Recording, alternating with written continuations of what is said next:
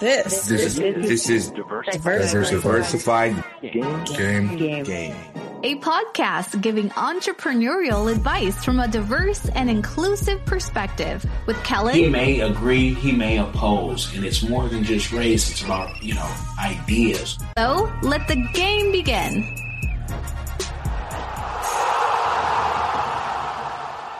Hey, it's Kellen, and today you guys see I got the new hat because it's hot out here when I'm outside in the office, and I am just happy that today we have Jaco all the way from South Africa, and he has a website that the links will be in the description no matter where you're listening or watching, but how we made it in Africa. I'm not going to mislead anybody. I go to his website, and sometimes I've been able to get great interviews of the people he's featured off this website. So, Jaco, welcome to the show. I had to give you your credit before we get started. How are you? I'm good, thanks. Thanks for having me. Well, thank you for being a guest.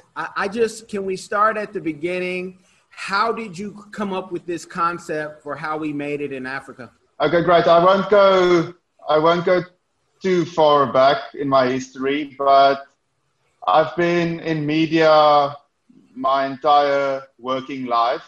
And so I started How We Made It in Africa in 2010. And before that, I worked for a Nigerian business publication called Trade Invest Nigeria. It was based between South Africa and Nigeria. It was sort of jointly owned by South Africans and Nigerians. And it was a website, and we also did printed brochures for states in Nigeria. And through that, I traveled to Nigeria quite a bit, and I became very interested in what was happening in the rest of the continent, outside South Africa. These days, every big South African company has or had, many of them have pulled out of the not being able to make it. But at that stage, it wasn't like it's now, where people from Kenya go to Nigeria and South Africa. People from South Africa open a subsidiary in Nigeria. I knew very few people who've been to Nigeria at that stage. So anyway, I became quite interested in what was happening in the rest of the continent. And at that stage, there was also internationally this newfound excitement about the opportunities in Africa. This was just before McKinsey's famous report. I think that came out in 2010. That was launched. It was before The Economist's hopeful continent cover, all that, and things were just sort of starting to pick up. But the problem with the publication where I worked was that the clients were basically state governments in Nigeria, and the vast majority of our content was basically editorials paid for by the clients. So from an editorial perspective, it wasn't very exciting. And I just thought that there might be an opportunity to do a Pan-African business publication similar to Forbes. Like at that stage, there wasn't something like a Forbes Africa there is now, but something similar to Forbes or Fortune or some of these American or international publications that I loved, where it talked about people and business trends as opposed to what stocks to buy or personal finance type information. So in 2010, I quit my job, and in 2010, I launched How We Made It in Africa from my apartment. During the day, I moved my bed up vertically against the wall, and that sort of became my working space. And I inherited a little bit of money from my grandfather who passed away at the time.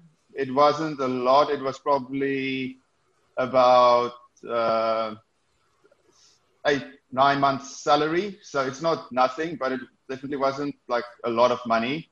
So I had that to support me during the early days. Like I thought I was going to make money much earlier, but I obviously didn't. And yeah, initially I also didn't have grand ambitions. At the previous company where I worked, I was on a fairly low journalist salary. And I just figured that I would be able in a few months to at least match that salary from my own business. And that would then give me a platform to either grow this company or to pivot it a bit or sort of see what happens. What also I think counted in my favor was the previous company where I worked. It was a very small company, and which allowed me to see how the entire business operated. So I sat a few meters from the salespeople. I could hear how they did their pitches and all of that. And I was also the person who started the website for that company. So editorially, I knew and that company actually made quite good money. So editorially, I knew sort of what was required, and the only missing piece was then the advertising. And from that, I felt I had a relatively good idea of what should be done by listening to the other salespeople. And yeah, I just went for it. Yeah, in the beginning, it was just me, and like slowly but surely, I started appointing people. And yeah, it basically just slowly but surely grew from there. Should I stop here or should I continue? No, I mean, I let the guests tell the story because it's fascinating. You went from journalist to, putting it all together. And sales and advertising is not something naturally journalist, that we have. As a publicist, I started as a journalist. And it's like when people say, hey, we want to do ads, I do business, but that's a different skill set because it's a lot of cold calling or emailing and all that. So was the business model just we're going to do it like their traditional, corporations? Or are we going to kind of remix it? Because even if you have their structure, you could even have the list of their networks, you don't have their numbers yet. So how did you take the courage to say, okay, I'm going to do it, even though I don't have the numbers they have? How did you convince them to even give you money?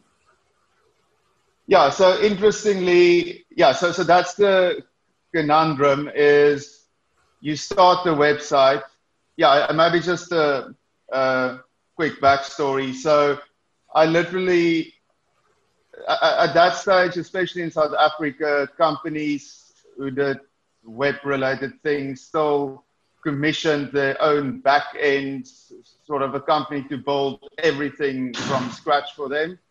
And I basically bought a WordPress template online. I think it cost like $50, and I probably spent another $100 to get some guys in Eastern Europe to do a few customizations for me, and it looked fine. And I remember a year before at my previous company, they spent probably the equivalent of about $30,000 to revamp the entire site and get someone to build an entire back end for them. And I basically started something with less than 1% of that money, and it looked just as good. But anyway, so yeah, the issue is obviously, okay, now you've got this website and you need to start making money. I mean, I've only got a few months runway, but you're not going to get traffic right at the beginning. So what I did, which is maybe, or not maybe, it was a bit illegal. I basically bought a list of South African businesses. Like at that stage, you could get it on a CD. I think it had about 20,000 email addresses of various companies. And and we did a newsletter. So we sent out this newsletter to this list, and we told advertisers that it's going to these 15,000, because the website itself definitely didn't have 15,000 visitors in the first few months. And we told them, yeah, it's going to all these people. And then they just bought advertising directly on the newsletter.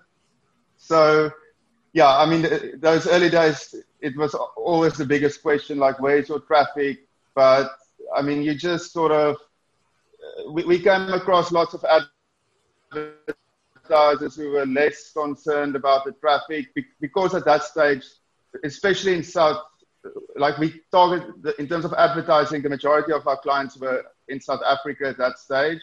And because every South African, or there was this big hype about business in the rest of Africa, a lot of South African companies wanted to get in, and there wasn't really any platforms like ours. And it also helped that we were in the same country as them. And they basically just advertised anyway, because there was really sort of a sense of urgency, I think, for companies to open up shop in Kenya and Nigeria and wherever before it's too late. And yeah, what then happened is a lot of those companies made sort of very bad decisions without really understanding the markets, and they've since pulled out and lost a lot of money. But yeah, so we kept on slowly making money from advertising, slowly adding people. So yeah, this was completely bootstrapped. There wasn't any investment or anything. So we just made do with the money that we brought in. And I would say a big turning point was in 2013, when DHL, the express company, became our main sponsor. And I'll maybe tell you the backstory of that. So what happened is we contacted them for advertising, and they said they might advertise soon because they're launching a new business blog, an African business blog.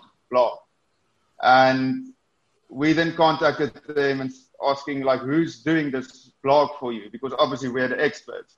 And we found out that it was an advertising agency in South Africa going to do this blog, and we basically pitched. They already signed off this other company, but we went in and pitched them, and then they put that whole thing on hold because we pitched to them that we want to produce the Africa Business blog as sort of a separate publication from How We Made It in Africa. And then the conversation, it ended up being that they would, rather than duplicating something, why don't they just become our main sponsor? So that was quite a lucrative deal. It was like they paid like a few years up front. Like it was very good. I remember while waiting for their money to come in, we had like 20,000 Rand or something in the bank, which is probably like $1,000. So it was really crunch time. But yeah, luckily it turned out well. But it also wasn't closed to DHL. Like we still had other advertisers. They were just the main sponsors. So if you look at a football jersey, like they were the one on the chest, and we had other like advertisers on the sleeves and other places. So yeah. So you grinded for 3 years before you got that main sponsor, which I think a lot of people, they don't even have that type of grind. And with being a consultant and doing business with so many people, the folks who really push and push, how did you eat until you got to that main sponsor? Were you having to do, work for other publications? Were you freelancing? At night, were you at the Monte Casino, which I think they should be your next sponsor? Were you over there dealing cards? What did you do? No. We lived from advertising. It was just very it just was just relatively small deals, but it was enough to sustain us. So I've never done something else since I started this business, or I haven't done something else to sustain the business. So yeah, we had other advertisers, but it was just, yeah, it's just like online advertising then was difficult. It's even more difficult now. But yeah, we basically lived through like smaller contracts. The good thing about DHL was just that because it was a multi-year contract, it just gave us some, like a decent amount of money in the bank and some breathing room in a way, so that you don't stress every month on making salaries and all that. What about a lot of folks when they get that, big offer, especially the first one, a lot of times they feel like, it comes with so many stipulations that they get nervous. Were they going to allow you to do what you had been doing and just offer the money? Or did they also want to say, since we wanted to create this for ourselves, like we want you to do it like this and change this up? Yeah, so they obviously had a lot of branding on the website. We changed some of the website, the colors on the website to fit their colors. And we did a weekly interview with one of their country managers across Africa as part of the deal. But besides that, we carried on as usual. So yeah, they were quite good in terms of that. And it was obviously also in their interest that we create the best publication possible, because the more people that we attract, the more people see their branding.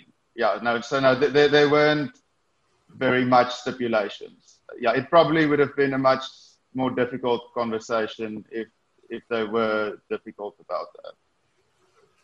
Now, you were born in South Africa, correct? Yes. So you're a proud South African. I can tell you're a proud African because of the way you do the publication. It's very pro-Africa, like America is pro-America. We're the best. There's no other country better and blah, blah, blah. How important was that for you to give Africa, because you're doing all the countries, there's no limit, folks, to show it in a positive light? Because I don't know if you've ever been to America, and this isn't the time to come, please. No need to come and be quarantined and, stay safe, because Africa's doing a lot better in this pandemic. But how important was it to you to show a positive Africa, in the publication? Okay, so first of all,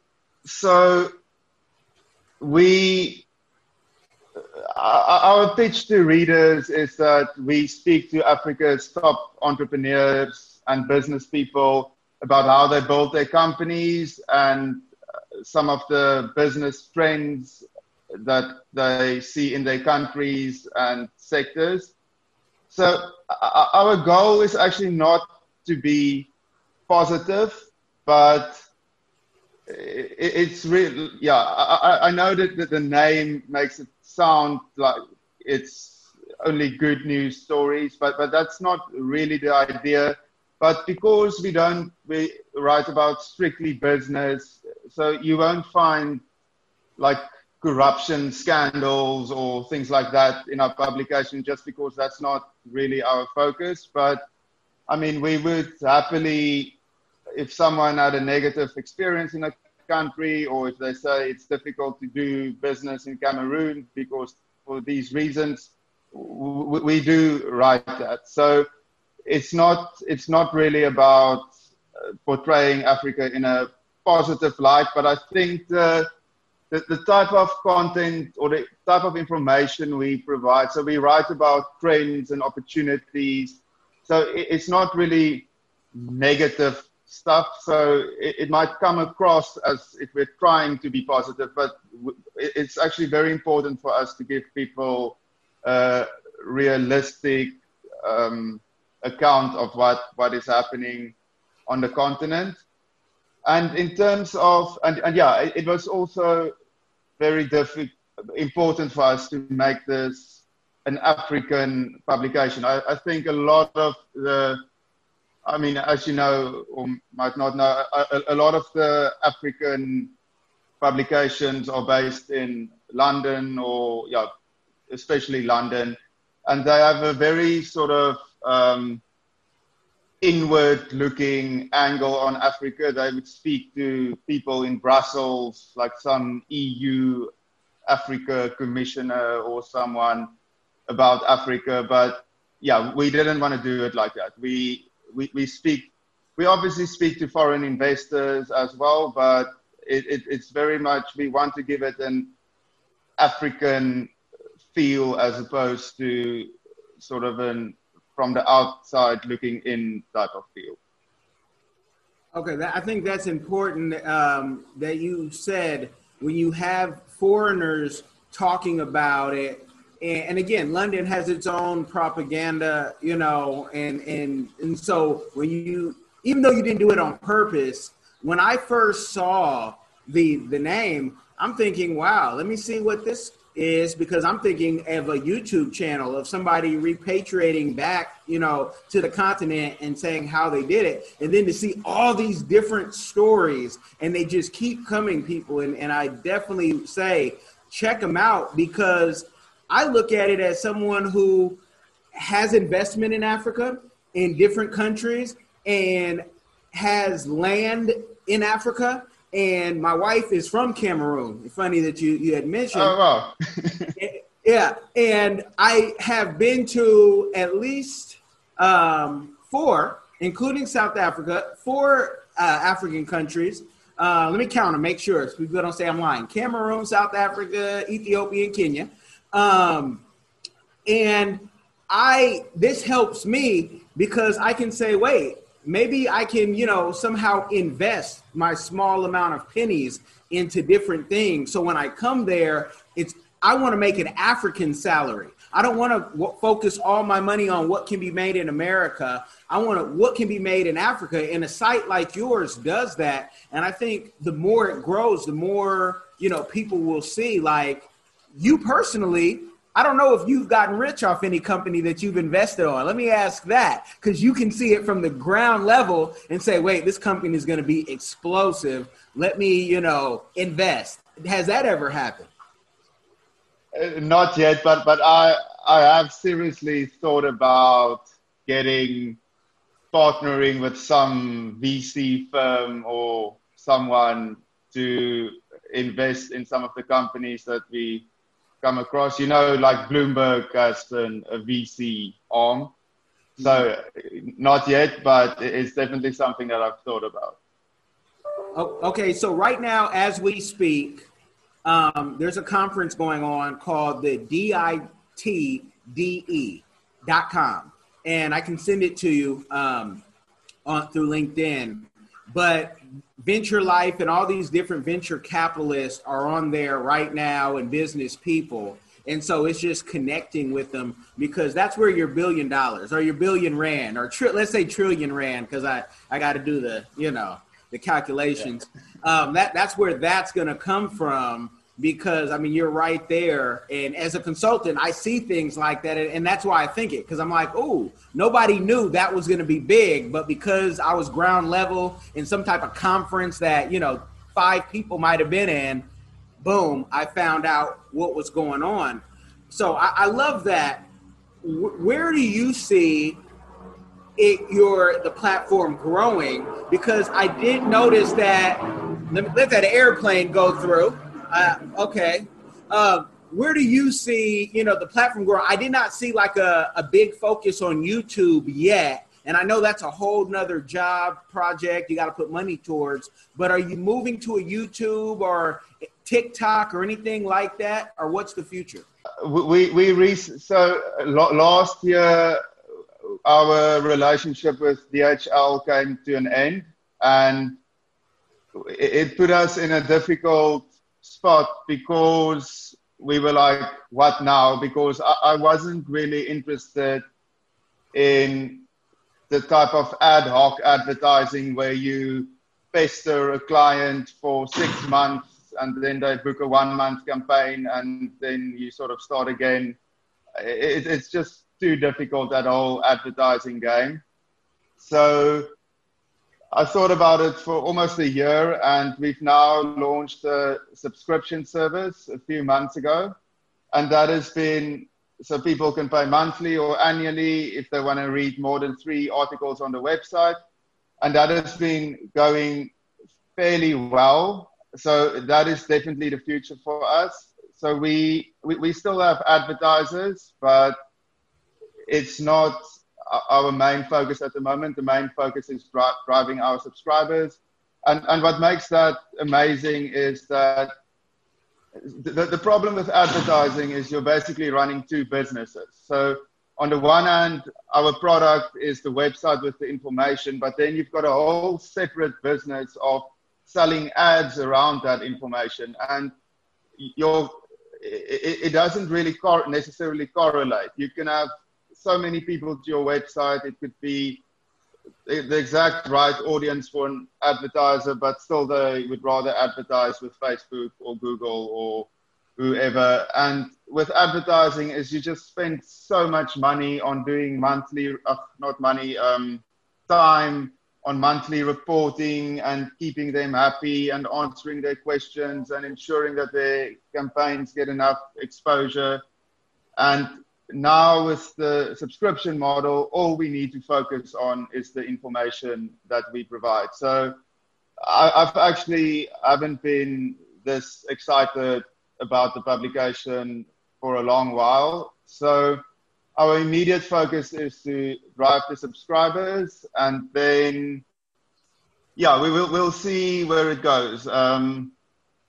Like you mentioned, there's all those platforms. We can go into events. We can start a type of a membership network thing. There's plenty to do, but at the moment we're focused on driving the subscribers. I think that membership network thing, if people can connect, because I represent YouTube's most watched Black news network, the African Diaspora News Channel. And a few years ago, we went to Ethiopia, and then we brought 30 people last year to Kenya. And there's such a hunger here with all the violence that we have.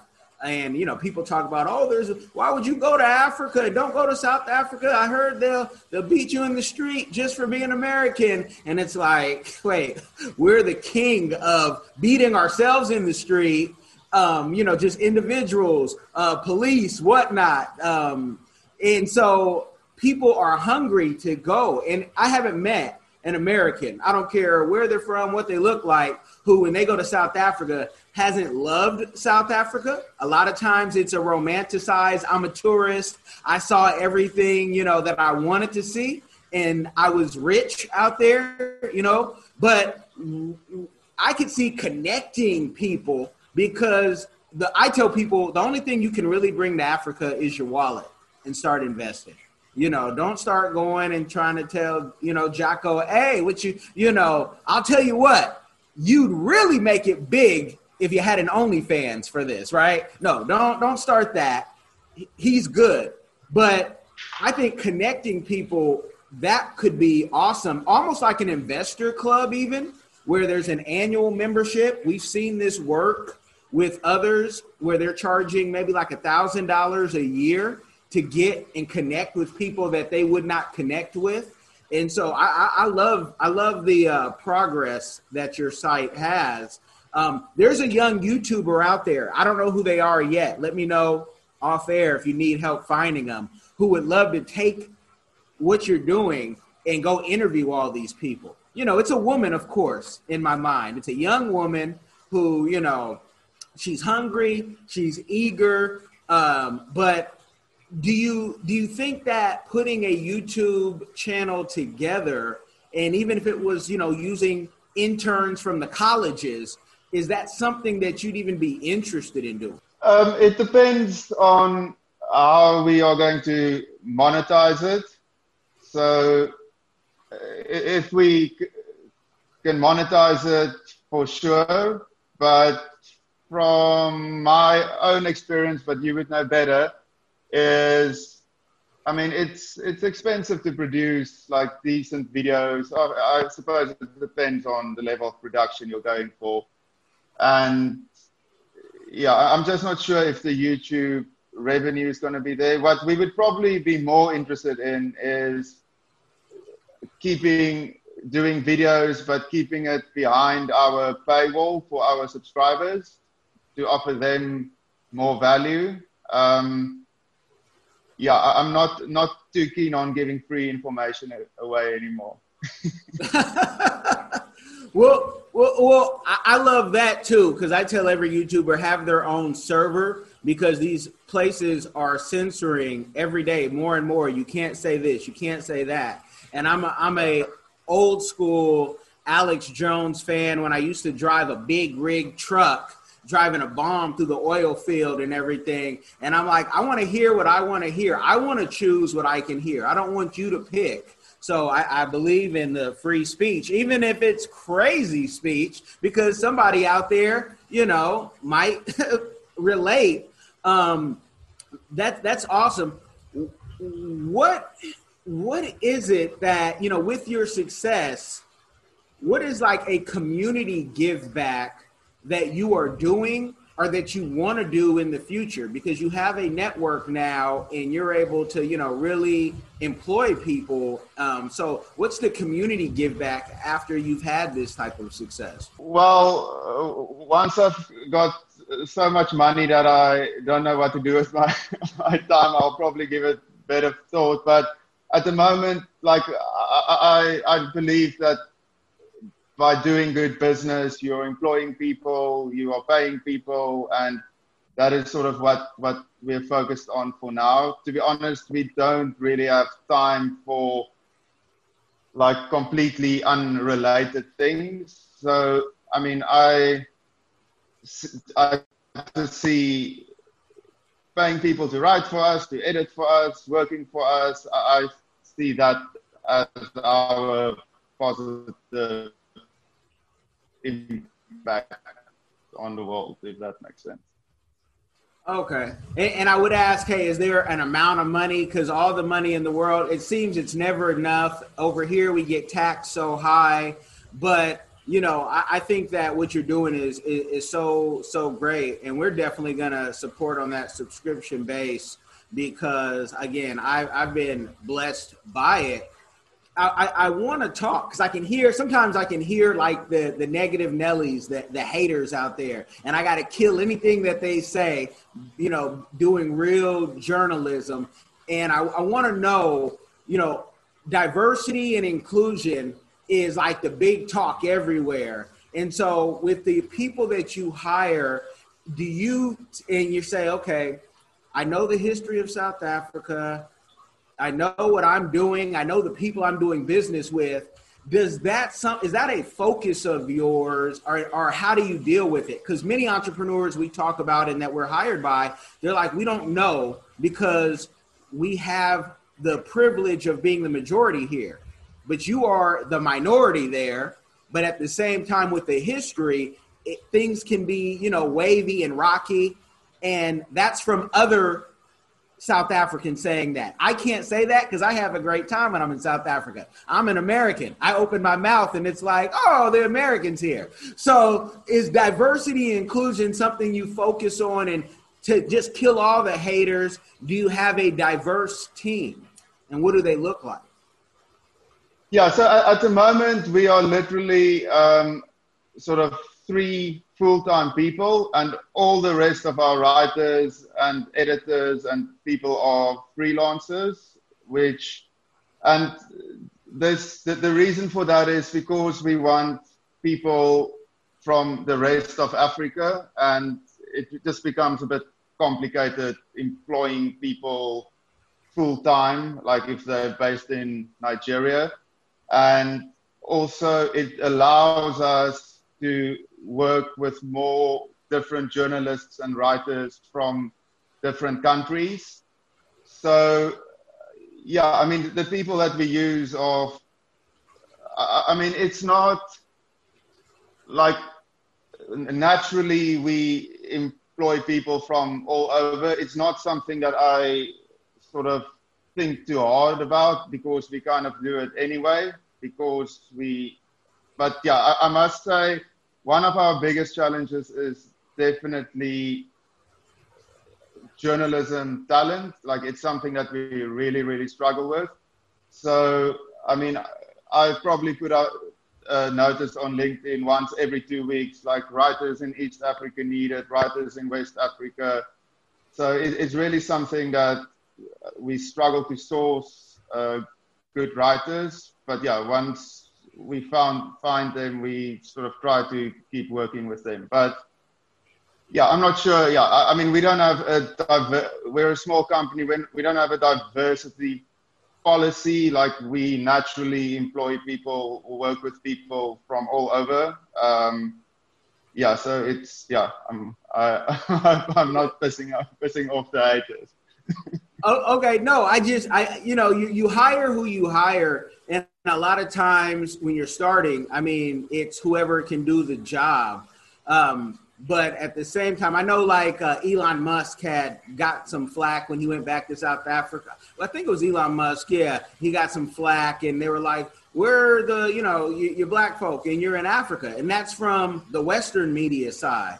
But in South Africa, sometimes you know who you know, all through Africa. You know who you know, but that's very true. That's very true. But people.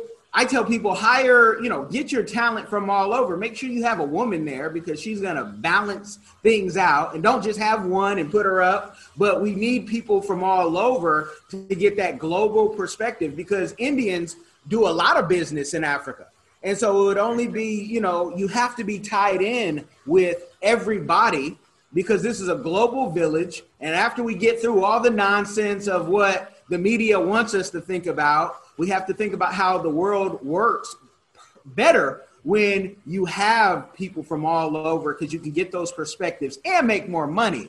And so that's why I asked that question, just for the haters to be like, you didn't ask any diversity question to the South African man. Okay, hold on. We got that out. And people can only answer that question the best that they can. So there's no magic right answer. It is what it is. With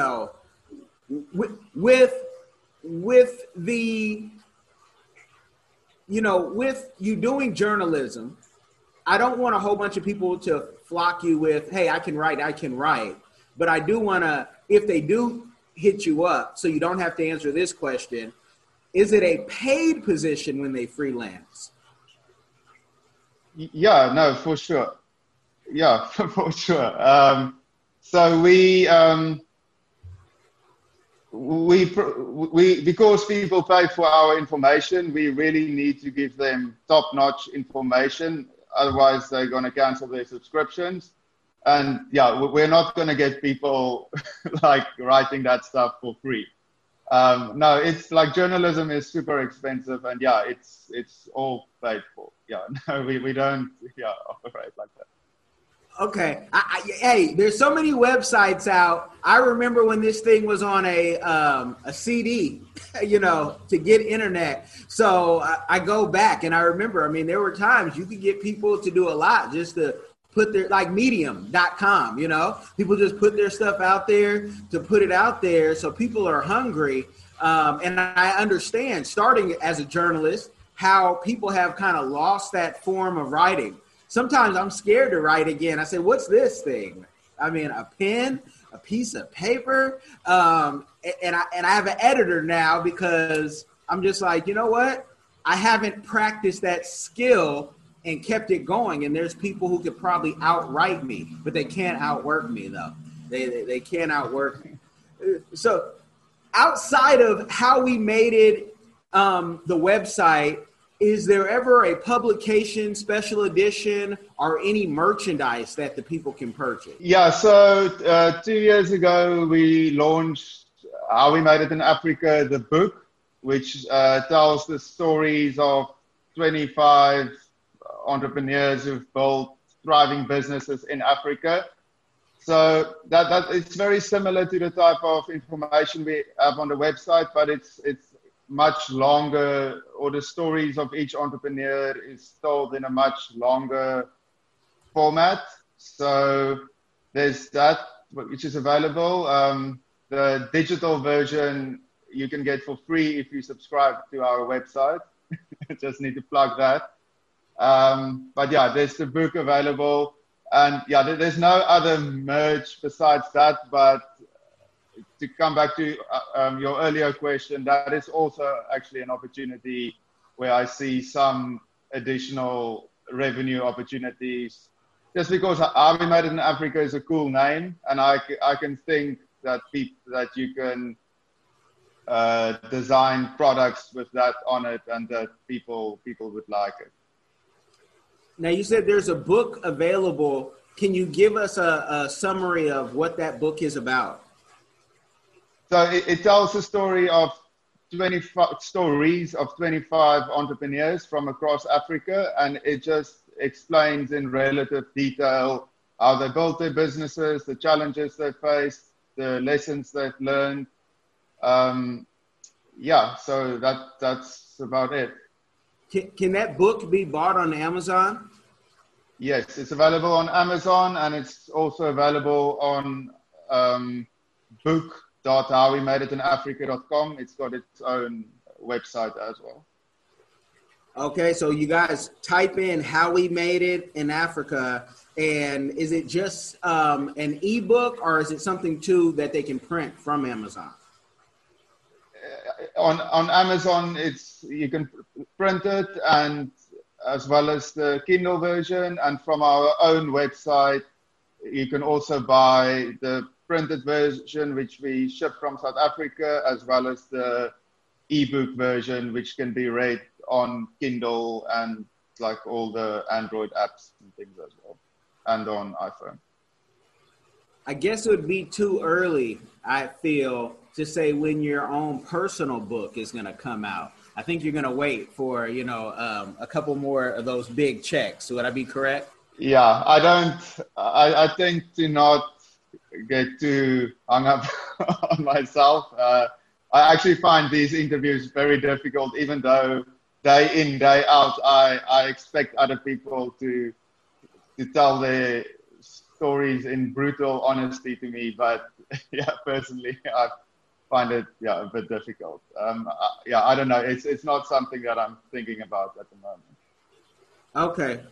That's, makes sense, fair, but everybody has a book in them. And I think the way you put all this together, I think that, I know this was even a stretch to get someone from behind the scenes to come on. I appreciate that you did, because it kind of takes you out of your element. You're going to go back and write stories about, 5 other people this week and get back to normal. But I don't want to give the people a game overload. I do want them to go check out your website, go support the website. And I thank you for coming on. Thank you so much for having me. It was great talking to you.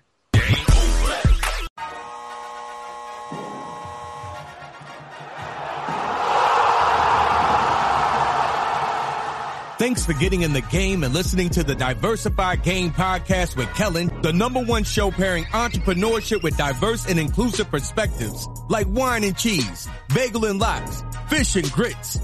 Be sure to visit diversifiedgame.com for all the good stuff. Join in the conversation and discover more content.